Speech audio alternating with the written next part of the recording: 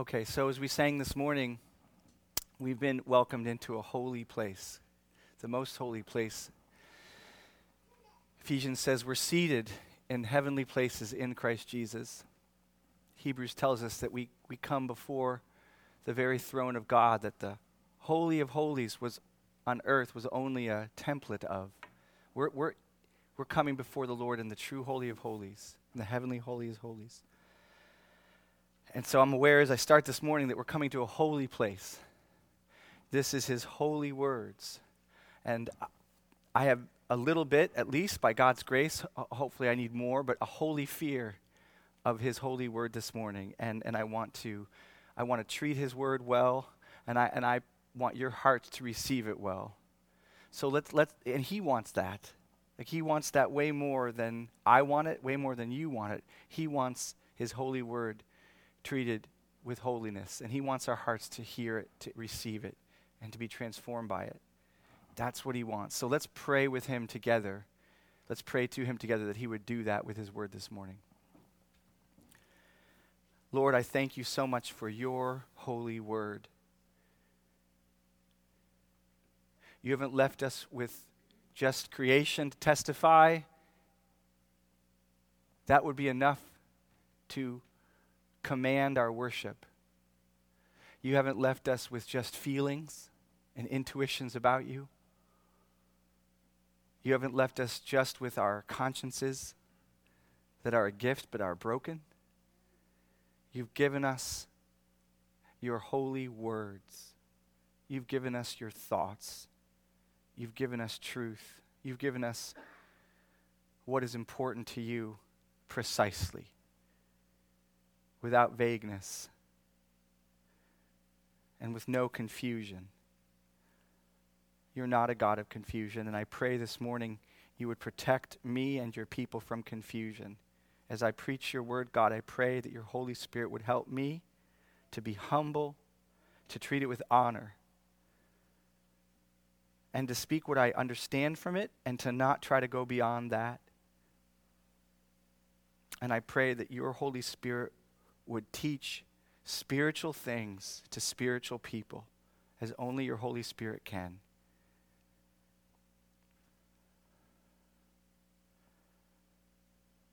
O holy Lord, the God whom we, through Jesus Christ, have the incredible privilege of coming before right now and being told to believe that we are truly in your presence now.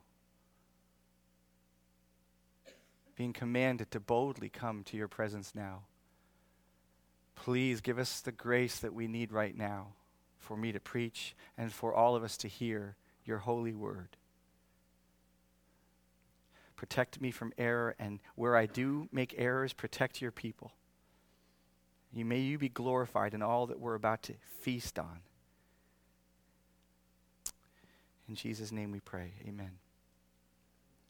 We're in the second message of our Devoted series. We're considering the life of the very first church. This is sourced in that great summary in Acts 2:42 of the first church that came into being after Pentecost, after the Holy Spirit came in power upon the people of God as he never had before. And we're told they were continually devoting themselves to the apostles' teaching and to fellowship, to the breaking of bread, and to prayer. So we're taking each of these different components, which really mix together. We'll talk about that as we go along in this series. You can't really separate the apostles' teaching from prayer. We're going to see that today. You can't celebrate fellowship from breaking bread. We'll see that later. But we're trying to start in isolation, take each component and really try to understand what it means. Today we're going to consider what it means that they were continually devoting themselves to prayer. Prayer was something, we're told, they were continually doing with devotion. And we're going to talk about that. Like, what does that mean? That they were continually praying, that they were devoted to it. It's important. But before we get there, I want to just kind of mention something that might be assumed, that needs to not be assumed.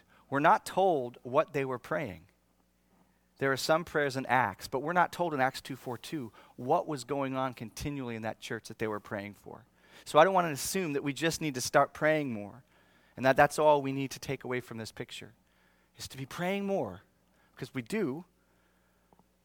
But I think we should assume rather that what they were praying, like what it was that they were praying, what the Holy Spirit who had birthed this New Testament, New Covenant people for the first time in history was filling them miraculously and powerfully. What had he moved on them to begin praying? We should not presume that we just know what that is. We should assume rather that he wants us to understand that what they were praying and what we pray is important to him, that God wants to move in our hearts to bring out of us not just more praying or continual praying, but certain kinds of praying. So I want to ask at the outset, what does God want from our prayers? Like before we go on talking about continual devotion, let's just ask, what should we be bringing to him continually with devotion? Does that make sense, what I'm asking? To answer this question, just like we did last week when we took the apostles' teaching and tried to double down in it in Hebrews 2, I want to go to another passage to try to help us understand what might have been going on in Acts 2:42, and certainly what God does want going on in us in terms of prayer. So I want to look at John 15, 7 through 8, and some remarkable words that Jesus says about prayer there. And then we'll come back out to Acts 2 in the back end of the message. But John 15, 7, 8, I'm going to walk us through these passages here. Here's Jesus gathered with the disciples on the night he was about to be betrayed. And this is part of a big, long discourse covering 5 chapters in John. But towards the back end, sort of still towards the middle, Jesus says to them, "If you remain in me, and my words remain in you, ask whatever you wish, and it will be granted to you. This is to my Father's glory, that you bear much fruit, and thus show yourselves to be my disciples." Again, this passage is set in the context of a huge discussion, and it itself is in the context of a really important metaphor called the vine metaphor, the vine and the branches. And there Jesus is telling his disciples, and you've heard that. Holly was burdened by the Lord to read that to us a few weeks ago. I am the vine, you are the branches. And Jesus is telling his disciples in John 15 that his life must live and continually flow and continually fill them if they're going to be able to survive and thrive spiritually. His life has to be in them. Apart from me, he says, you can do nothing. And then he talks about what it means to abide in him, to remain in him, and remain in his love. But in the middle of all that, he says this provoking thing. If you remain in me, if you abide in me, synonyms, different versions say abide, some say remain. If you remain in me and my words remain in you, ask whatever you wish and it will be granted to you. This is to my Father's glory, that you bear much fruit and thus show yourselves to be my disciples. So at the outset, you're struck probably like me, like whatever you wish. Like, is this a promise that Jesus is saying, I will give you whatever you wish? If you're paying close attention, you already know not exactly. Like this is actually a promise with some crucial conditions. On the front end, remaining in him, his words remaining in us, and conditions that lead to certain kinds of prayers that we see on the back end. These are the kinds of prayers God wants us praying. When we ask the question, what does God want from our prayers? Jesus is telling us here, these kinds of prayers. How do we get there? What births the kinds of prayers that Jesus wants us praying? Well, first he says, if you remain in me. We go to the next slide. If you remain in me. That's the first condition Jesus says. If you remain in me. The disciples had come to trust in Jesus and all that he had revealed about God through himself. They were trusting him that night for eternal life as the way back to God. They had come to see him as their Lord, and they had left their old lives to follow him. If you trace the story of John's gospel, again and again, Jesus tells the disciples and tells people who were listening to him these incredibly glorious promises about himself. You just mentally survey John's gospel as you remember it, probably. If anyone is thirsty, let him come to me and drink. Whoever believes in me, from within his innermost being will flow rivers of living water. That's John 7. In John 4, he tells the woman at the well, if you knew who it was who was asking you for water, you would have asked him for water, and he would have given you living water. Whoever drinks of this water will never thirst. He tells Martha and Mary, I am the resurrection and the life. Whoever believes in me will never die, and whoever dies and believes in me he will rise, right? In John 5, he tells the listeners, whoever believes in me will not come into judgment. So the disciples had heard this and they had affirmed this. He was their only Savior. And of course, they were with him continually because they also recognized he was their master. He was their Christ, their King, their Lord. And so they were trusting him for eternal life, and they had come to acknowledge him as their King, their Lord. So to put it simply, he was telling them, stay in that place. Right? He isn't saying get into a place. He's saying remain where you are right now. A few moments before, he says, you're already clean because of the words I have said to you. Stay there. Stay with me. To put it simply, through his message to them that they heard and they trusted, they were already devoted to Jesus as their Savior and their Lord. And he's saying, stay in that place. And so to remain in Jesus, I don't think it has to be super mystical and super complicated. To remain in Jesus was to remain in this heart posture, to affirm again and again, day after day, these two things. My only hope for eternal life is Jesus Christ. He is my Savior. He is my sure hope for eternal life, and he's my only hope. And secondly, my greatest loyalty is to my King, Jesus Christ. He is my Lord. He is my Lord. To remain, to abide, to stay in Christ is to keep trusting Jesus as your Savior from sin, and to keep acknowledging him as your King, the rightful Lord of your life. And to continue in this heart posture, moment by moment, hour by hour, day by day. I believe that everything we see in this gospel and everything we see in the rest of the scriptures is summed up that way. Now, there's many more things we could learn and understand about Jesus, but those are the tent poles. Those are the pillars of the house of your salvation. He is my Savior, my only Savior. I affirm he is my King. He is my Christ. That's what King Christ means, anointed. It's the King. Well, it means anointed specifically, but in the context of what the Jews were conceiving of as Messiah, it means their King, their Master, their Lord. And this was their heart posture, right? They'd been with him for 3 years. They were with him at his last hour. Yes, they failed. This very night, they will flee, as he tells them. But they come together again. They get back off the ground. When I was young in Christ, an older man from Navigators who was kind of my mentor, drummer in my band, but discipling me, he said to me, Albert, it's okay to fall down. You're going to fall down.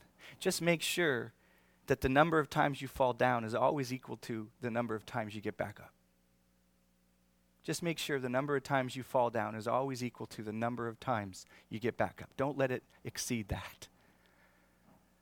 And they had done that. When Jesus rises, they come together. They receive him as he appears to them. They receive his words of peace.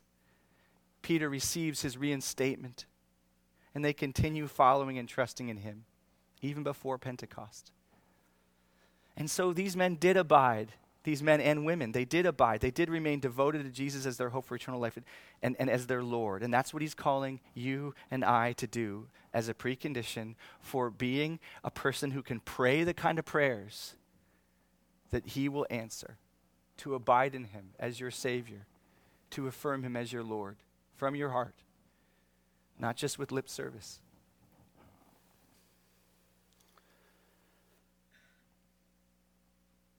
Now listen, this doesn't mean perfection. I want to be careful here. He's not going to hear our prayers. But there's a picture of this in 1 Peter 3 that I think is wonderful. 1 Peter 3, Jesus is talking, God is talking, the Holy Spirit is talking to husbands.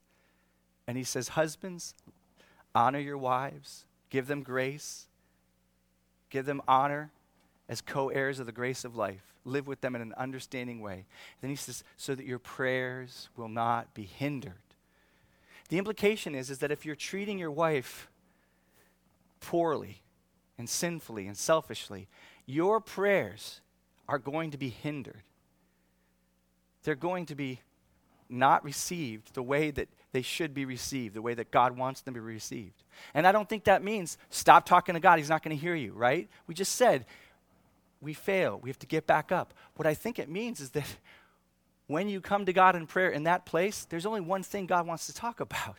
He does want to talk to you, but he wants to talk to you about how you're treating your wife, right? So I'm not saying if you're struggling with sin this morning, don't go to God with prayers. No, go to God with prayers, but go with prayers about that. God, cleanse me. God, help me. God, forgive me. Help me get out of this ditch. Of course he wants to hear you. How will you get out without his help? But that's what he wants to talk about, getting out of the ditch, repenting, seeking his forgiveness, seeking his cleansing. So Jesus is saying, do you want me to answer your prayers? Stay close to me. Stay with me. Keep your trust in me. Continually see me. Remain seeing me as your Savior and as your King. Let's look at the next phrase Jesus used, this other precondition. And my words remain in you. My words remain in you. Their prayer lives were not only to flow from their devotion to Jesus, but their prayers were to be informed by the truth about Jesus. His actual words and all the truths and teachings that flow from him, from the Holy Spirit into his apostles. And this is kind of why I said that these elements of Acts 2:42, they devoted themselves continually to prayers and to the apostles' teaching. You can't separate them. See, Jesus is saying here, if the apostles' teaching about me remain in you, ask whatever you wish, right? He's saying, let my words, let the truth about me, let what I've said, let what's on my heart that you've heard me say, that you'll hear my apostles, well, these guys will be the apostles to you guys. He's saying, let all that inform and shape your prayers. So this means our prayers are to be shaped by simply by what Jesus said they should be shaped by. Let's go to that as first of all. It's like, what does God want to hear from us? What prayers does he want to answer? Well, what did he tell us to pray, right? That's the first and simplest place to go. He said when we pray, we should start with his Father. Father, above all things, my priority on my prayer list, let your name be hallowed. Let your name be glorified. Let it be worshiped. Let it be respected. Let you be treated in my heart. May you be treated the way you should be treated. In my church, in my family, may you be treated the way you should be treated. May you be respected and worshiped and loved and trusted. May your kingdom come. The priority in our prayer list, may your kingdom be established in my heart, in my wife's heart, in my children's heart, in the heart of my brothers and sisters in my church, in the hearts of those who don't have you now, who need you in my orbit, like my family members who don't know Jesus. May your kingdom come and be established there. And then through the whole earth, let your kingdom be established. When Jesus says that, we're not just being told to pray these specific words. We're being made aware of what Jesus wants. When he says, pray, our Father who art in heaven, may your kingdom come. Those are his words because that's what he wants. The worship of his Father above all things. The establishment of his kingdom throughout the earth. When Jesus says in another place, he says, let my words remain in you. Here's another word from Jesus. The Son of Man did not come to be served, but to serve and give his life as a ransom for many. we're not only being told why Jesus came, but we're being told implicitly through John 15, let my words remain in you, that we should pray that he would accomplish this very thing.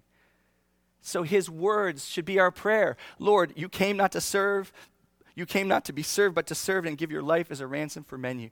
Give your life as a ransom for my brother and sister, my mother, my father, for my next door neighbor. Give your life as a ransom for many. Lord, let that come true in their hearts. When Jesus says in Matthew 7, how much more will your heavenly Father, this is Luke's edition of the Sermon on the Mount, Luke says, how much more will your heavenly Father give the Spirit to those who ask him?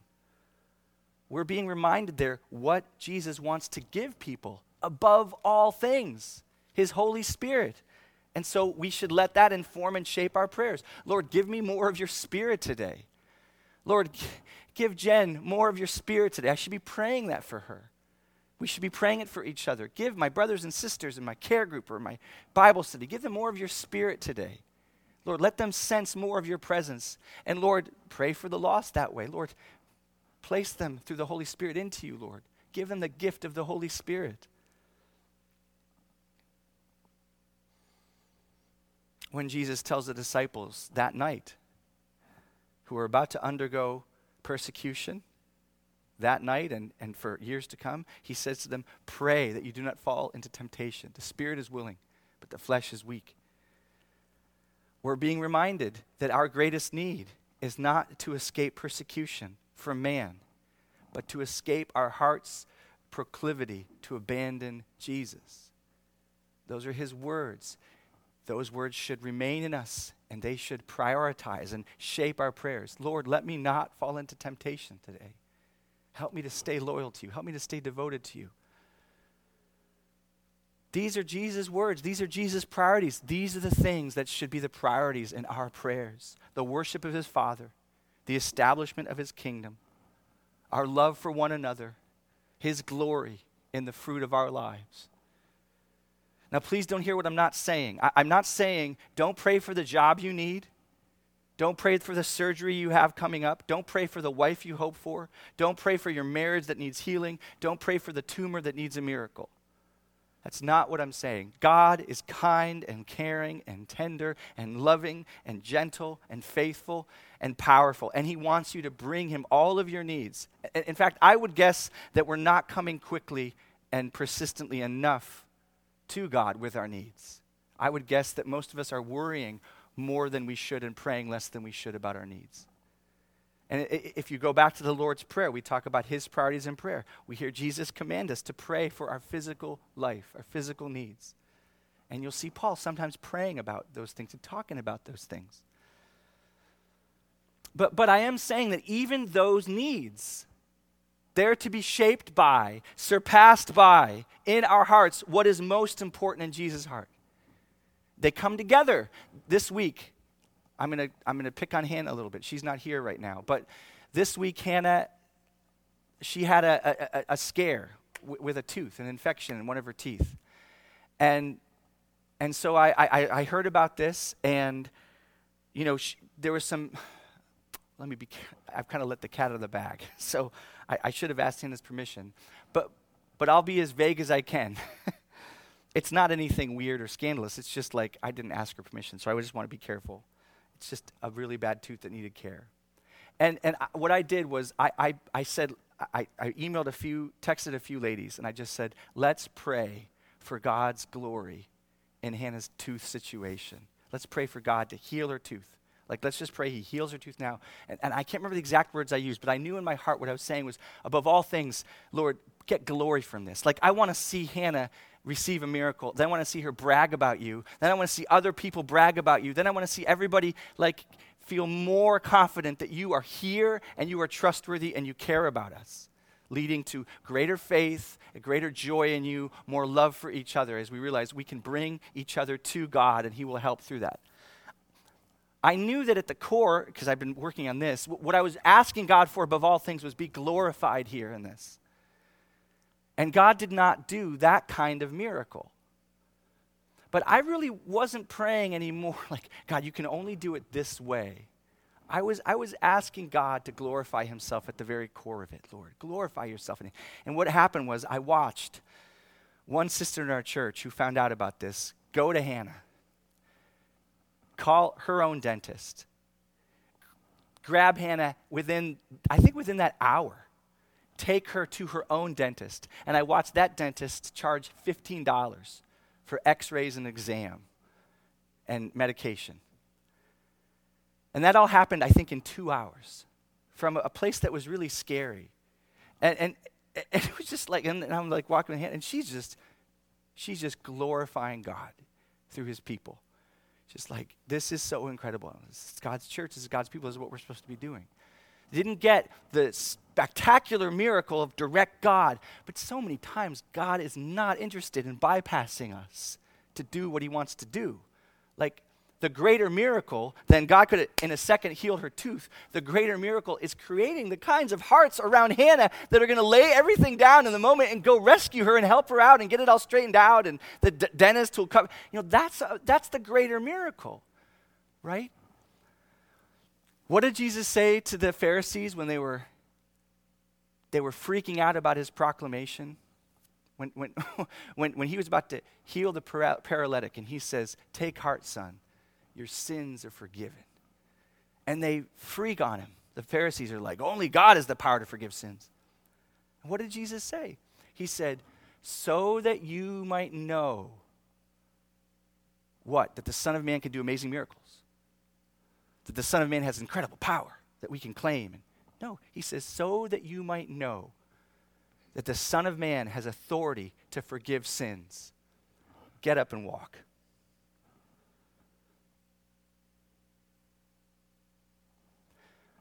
Jesus is pointing in that miracle to the greater need that we have. Much greater than physical healing is spiritual healing. That healing comes when we glorify God. Whether he does the spectacular miracle or not, when our hearts begin to glorify him, trust in him, believe in him, the real deeper miracle is happening. So he can use the direct line of his power to her tooth, or he can work around and use some of you guys and some gracious dentist and do another miracle that way and bring glory and praise to himself. So above all things, even our physical needs need to be shaped by, surpassed by, informed by a desire for God's glory in all of these things. That is what he's after. These are the kinds of prayers that Jesus wants to flow from our hearts. And these are the kinds of prayers that Jesus answers. Now, going back to John 15, let's consider something else. We've looked at what Jesus says here. If you remain in me and my words remain in you, ask whatever you wish and it will be granted for you. We looked at that. But then listen to what he says. This is to my Father's glory, right? That you bear much fruit and thus show yourselves to be my disciples.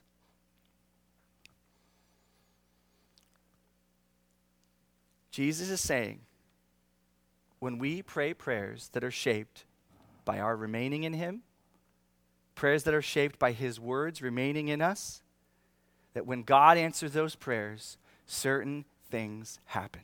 What happens? We bear much fruit. And in John, fruit is not chiefly explained from the words, and we look around, there's a lot of fruit like joy and love. Those are really big in John 15. Loving one another is a huge, huge theme right here around these prayers. These words about prayer right here is our love for one another.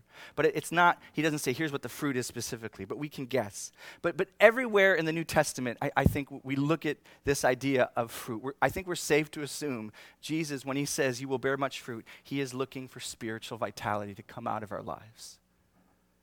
He wants our prayers to lead to true spiritual vitality, true spiritual life. He wants our prayers to lead to spiritual life in other people.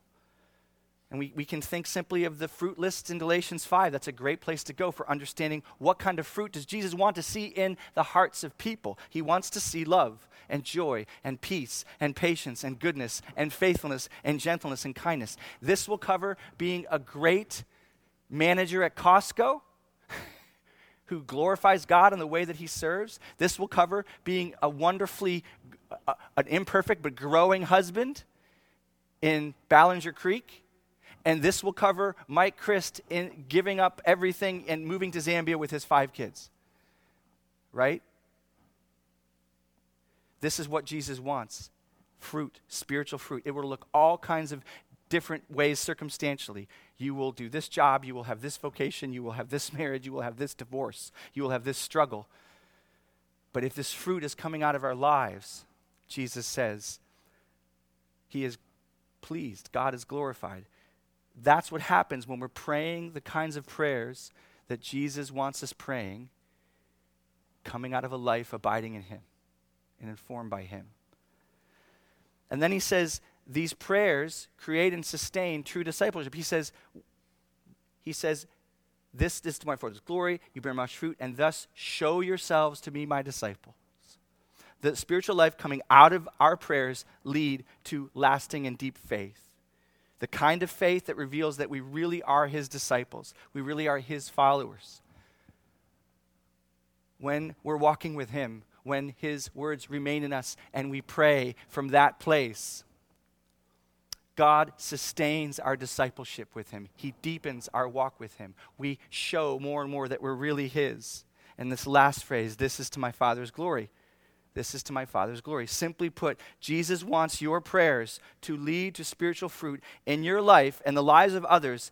Listen, that is so real, that is so lasting, and so deeply beautiful that you and other people see it and say, God had to do this. Only God could make this happen. This kind of life they're living, it had to come from God's work. This is God being appealed to in godly ways, in ways that he wants to answer. And then God, through his power, answering these prayers for you and for me and for those that we're praying for. And what happens is he answers them. And he answers them in such a way that at some point the people, you yourself and the people around you say, God has got to be at work. God has got to be at work in this.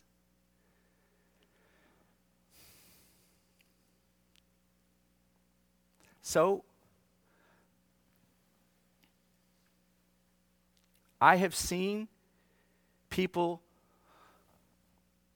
fall into ditches spiritually in this church. And I have seen certain women, Tuesday night after Tuesday night after Tuesday night after Tuesday night after Tuesday night after Tuesday night after Tuesday night, keep bringing them to the Lord. Again and again and again, pleading with God. And I'll tell you what, I have seen, this is just me and my limited understanding, but I've never seen the kind of return to the Lord that I've seen in the last couple of years among certain people in our church. Like guys that I just count out, like they're done. I hear about what they're doing, I hear about where they've gone, and I'm just like, they're done. And then I watch these prayers just continue, appealing for their souls, appealing for their return. And then they end up coming back. Like really coming back.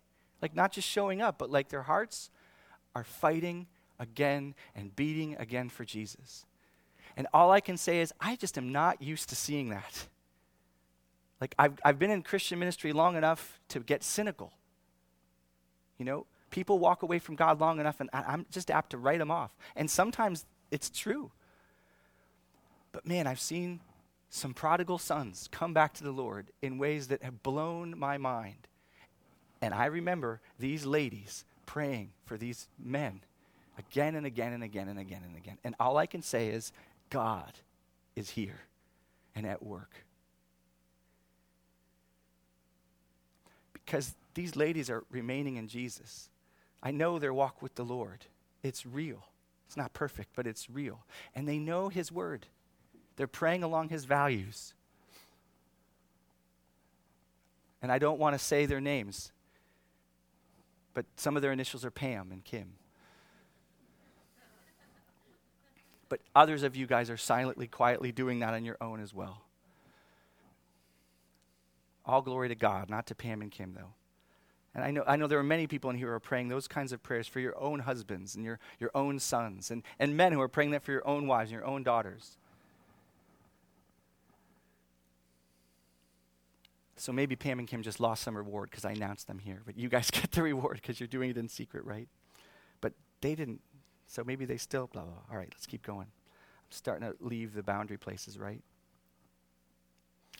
Let's just think about this for a second, though. All that we've said so far, like that the prayers that we're praying as we remain in Jesus and his words remain in us, they lead to fruit, lasting fruit. It leads to the confirmation of real discipleship, like real lives of following Jesus that are really authentic. And then it leads to God's glory.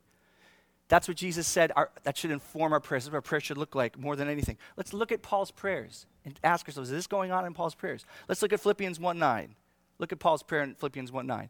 And it is my prayer that your love may abound more and more with knowledge and all discernment, so that you may approve what is excellent and so be pure and blameless for the day of Christ, filled with the fruit of righteousness that comes through Jesus Christ to the glory and praise of God. Does that sound familiar? God's glory, the fruit of love, real discipleship going on and love abounding, like real lives really being lived out for Jesus. Look what he's asking for. Priority isn't freedom from persecution. Paul does pray for that sometimes. But the priority here is that they would not necessarily have the jobs they want, not necessarily have the marriages they want, not necessarily get the president they think they need. Look at his priorities: for love to abound in their hearts in such a way that they know how to live, leading to the fruit of righteousness that can only come through Jesus, all leading to God's glory. These are the same themes, the same ideas Jesus just told us to pray for. Bearing much fruit, proving yourselves to be my disciples, to my Father's glory. If you survey Paul's prayers in the New Testament, you will see this consistent spiritual flavor to his prayers, spiritual priority to his prayers. Very quickly, listen to his prayers for the Thessalonians. May the Lord make your love increase and overflow for each other and for everyone else, just as ours does for you. May he strengthen your hearts so that you will be blameless and holy in the presence of our God and Father when our Lord Jesus comes with all his holy ones. He's praying for spiritual fruit in their lives. They have all kinds of problems circumstantially. They have all kinds of needs. What's his priority? That God would strengthen their hearts and fill them with love for each other, so that on the day when Jesus comes, Jesus would be pleased. His second letter to the same church: we constantly pray for you, that our God may count you worthy of his calling, that God would do that, that by his power he may fill every good purpose of yours and every act prompted by your faith. We pray this so that the name of our Lord Jesus may be glorified in you. Are you paying attention to this? That the name of the Lord Jesus may be glorified in you according to the grace of our God and the Lord Jesus Christ. He is praying for God to do miraculous, life-transforming work in this church so that God would be praised by it. Fruit, real discipleship, leading to God's glory. Listen to his prayer for the Ephesians. I pray that out of his glorious riches, he may strengthen you with power through his Spirit in your inner being, so that Christ may dwell in your hearts through faith. I pray that you, being rooted and established in love, may have power, together with all the saints, to grasp how wide and how long and high and deep is the love of Christ, to know this love that surpasses knowledge, that you may be filled to the measure of all the fullness of God. Now, to him who is able to do immeasurably more than all we ask or imagine. Albert, you don't think God can grab that guy and bring him back. He can do more than you can even imagine. If he decides to do it, he can do it. According to his power that is worked within us, to him be glory in the church and in Christ Jesus throughout all generations, forever and ever. Do you see these priorities in Paul's prayers come up again and again and again? For faith in Jesus to deepen. How many problems did these churches have with persecution, with immorality, with sin struggles tempting them, with poverty, with disease? They had a lot of problems, I'm sure circumstantially, maybe more than we do in 21st century America right now. But again and again, the social systems, we talk about trafficking and unjust laws and terrible governments. These people had to deal with Nero. What's his prayer priority here? That their faith in Jesus would deepen, that the fruit of love would grow through that faith, and for God to be glorified in it all. because it's so obvious that God's at work, that God's the source, that God's doing it. These are the kinds of prayers that we can ask God for, brothers and sisters, and by his own words and by the testimony and by the activity of the Apostle Paul, these are the kinds of prayers that we can expect God to answer, because they're the kinds of prayers he wants to answer. These are the kinds of prayers he poured out his son's blood to answer. D.A. Carson says about these assurances of God, of Jesus, that he'll answer prayer. Listen to what he says. This is really helpful. One of the most pervasive features of Jesus' teaching on prayer is the assurance it will be heard. And he's saying that's the heart. It keeps coming up again. One of the most pervasive features of Jesus' teaching on prayer is the assurance it will be heard. But such praying is not for selfish ends. Meaning the kinds of prayers Jesus always hears is not for selfish ends, but always for the glory of God according to kingdom concerns. Those are the prayers that Jesus prioritizes. He prioritizes his ambitions for this world. The worship of his Father and the establishment of his kingdom in our hearts.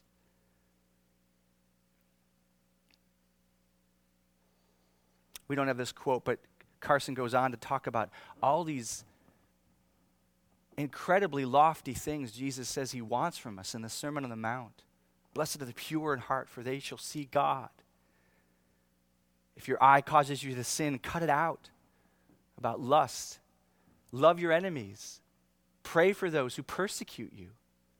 If you've ever had real enemies, you know that that's not an easy thing to do.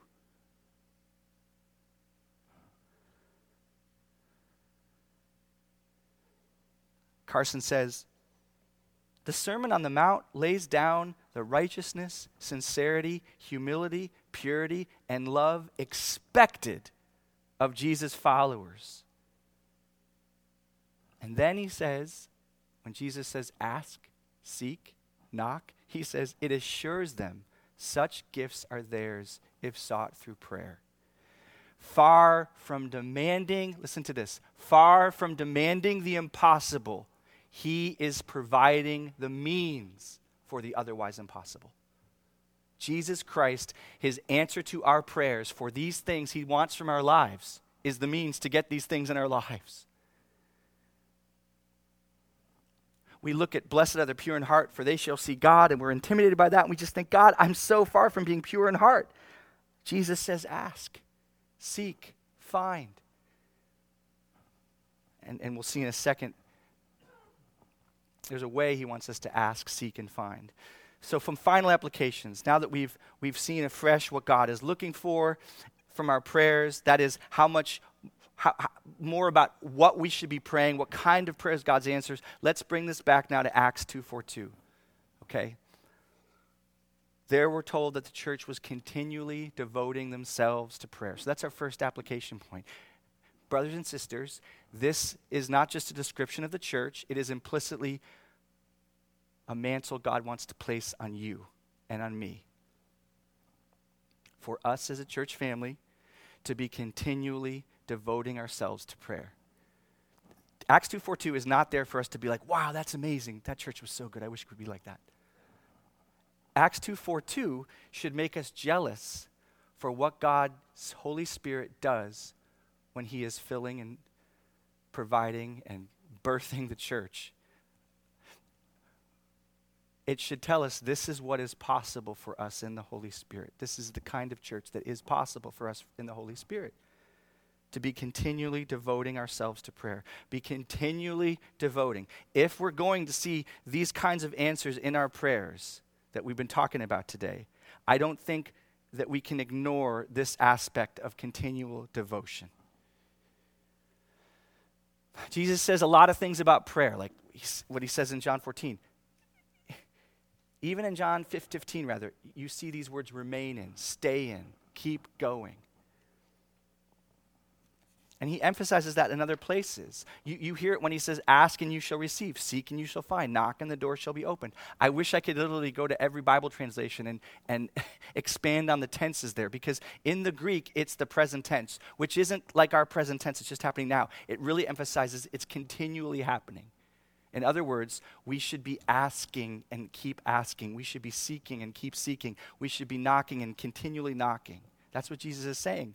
We see this made more clear in other places. Jesus commands us to be like the persistent widow who badgers a judge to hear her case as he ignores her. She's badgering him. She wears him down. In Luke, in this passage, I believe it's Luke 18. She wears him down to give her justice. He commands us to be like the man, I think this is Luke 11, the man who wakes up his neighbor in the middle of the night because he needs food for his friend. That's not a polite person. We sung about it this morning. Boldly, come boldly. He wants to grow our faith through that persistence, that boldness. So how many of us fail to receive what God would give us because, as James says, we simply don't ask? And when we do ask, how many of us don't receive because we give up on God so quickly? As if he's simply a busboy. Check. As opposed to the Lord of the universe who wants to shape our hearts as we wrestle in prayer with him. Jacob wrestled the angel and overcame him, but Jacob left changed, not God. So, continually devoting ourselves to prayer. Secondly, we went over this, so I'm not going to expand on it too much. Pray most for the things Jesus and his apostles want the most. Pray most for the things Jesus and his apostles want the most. We covered this in the core of the message, but again, briefly, we should be, above all things, asking God for ourselves, for our families, for our church, and the lost that he's brought into our orbit. We should be asking him for their faith in Jesus to deepen or to be created. We should be asking for the fruit of love, the chief of all fruits, that authenticates our real discipleship. We should be asking for the fruit of love that says we really are his people, right? By this, all people will know you really are my disciples if you love one another. We should be asking for the fruit of love to grow from that faith. And we should be asking for God to be glorified in it all. We should be remembering and tasting in our prayers what it's like when we get excited about God and just saying, God, I want that excitement that I'm just praising you, I'm glorifying you, that I'm seeing you. I want that excitement for my kids, for my children. I want them to taste and see that you're real, that you're really good. I want your name lifted up because it gives me so much joy and you get so much joy out of it, God. So let's do this, right? Let's get you some glory, Lord, please. For their faith in Jesus to deepen, for the fruit of love to grow from that faith, for God to be glorified. Pray most for the things Jesus and his apostles want the most. And again, this doesn't mean we don't pray for material, physical needs. The Bible is full of that. Or even desires. God wants to give us desires that are good. But even in these, we should be asking God to glorify himself in these things. You can get through a repaired marriage, or you can get through singleness to marriage, or you can just get through singleness and bring those things to God that are so hard, and you can both get the things that you're hoping for, but get them in such a way that the big headline over the thing isn't, oh, I got a husband or a wife, or wow, my marriage repaired, or wow, I'm able to really enjoy singleness. What you can get above that is the bigger headline, God is so good. He's really real. He's really in my life. Like that becomes the 58-point Helvetica headline, and underneath is the sub-little headline, and then this circumstantial thing happened that's really neat. But man, even if this thing didn't happen, I've learned so much more about God. He's so good. It's so much more satisfying. That's what God wants to do. So, lastly, pray together. I think this passage, Acts 2:2, is telling us about the church, not as individuals. But it's mainly communicating to us the way that the church, as a church, spent their life together as a church. God came to create a church, not a person in a prayer closet only.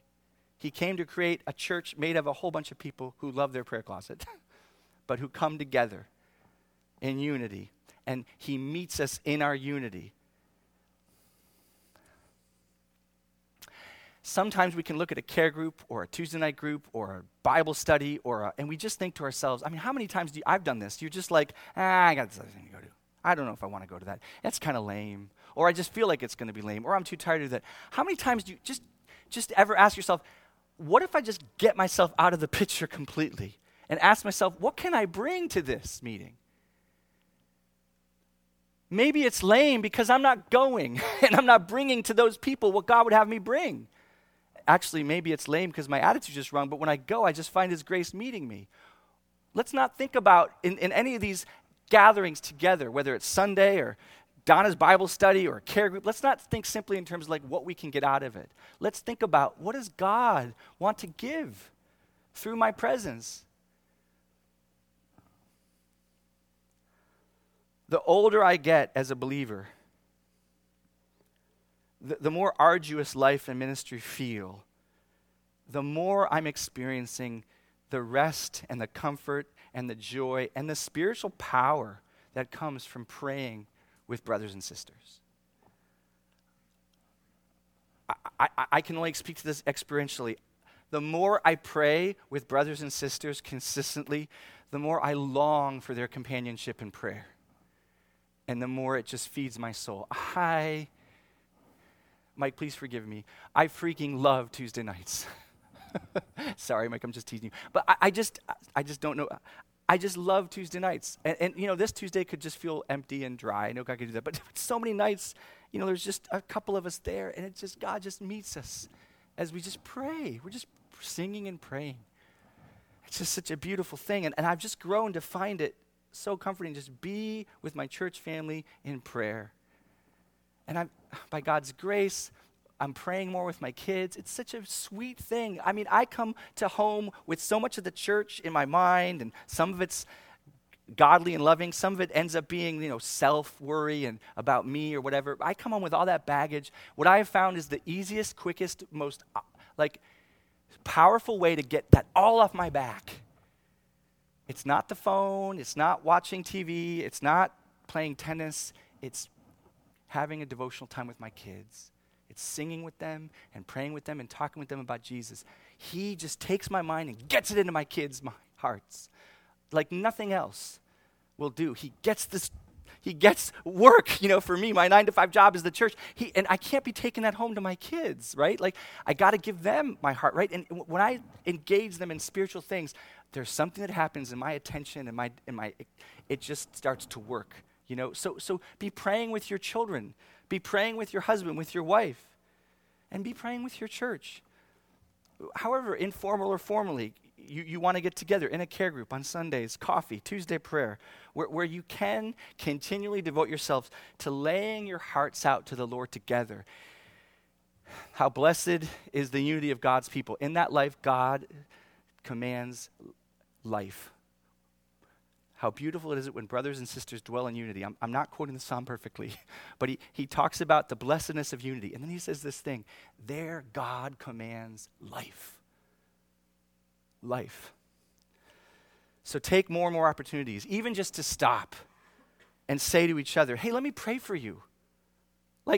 You may only have a 3-minute little interchange, and it may have nothing to do with anything about lawnmower repair, right? But then at the end, just take a second, just say, hey, can I just pray for you?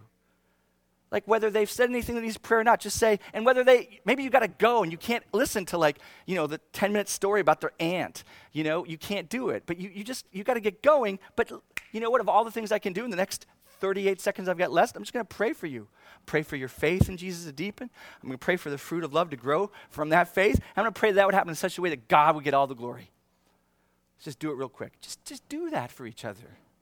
That should be, of all the things we should be conversing about, interacting about, prayer should be a big part of that, right? John Albert Brodus says, one may be a truly industrious man and yet poor in temporal things. But one cannot be a truly praying man and yet poor in spiritual things. One may be a truly industrious man. You can have all the unction in the world to get it done in the business world or whatever vocation you have, and yet end up poor, right? Stock market, bad sales, decision, the financing didn't come through. But one cannot be a truly praying man and yet poor in spiritual things. The same can be said for churches. We cannot be a truly praying church and yet be poor in spiritual things. Truly praying church, praying the way Jesus wants us, abiding in him, his words remaining in us, and praying from that place. We will not be poor spiritually here. God wants to give us the very best. Faith in Jesus, love for each other, all leading to his glory. Let's just ask him again and again for that. Lost people are going to see that. He promises. The world will know through your love for one another. It comes from me. They'll know that you're there, that you're real. May he make us more than ever a praying people.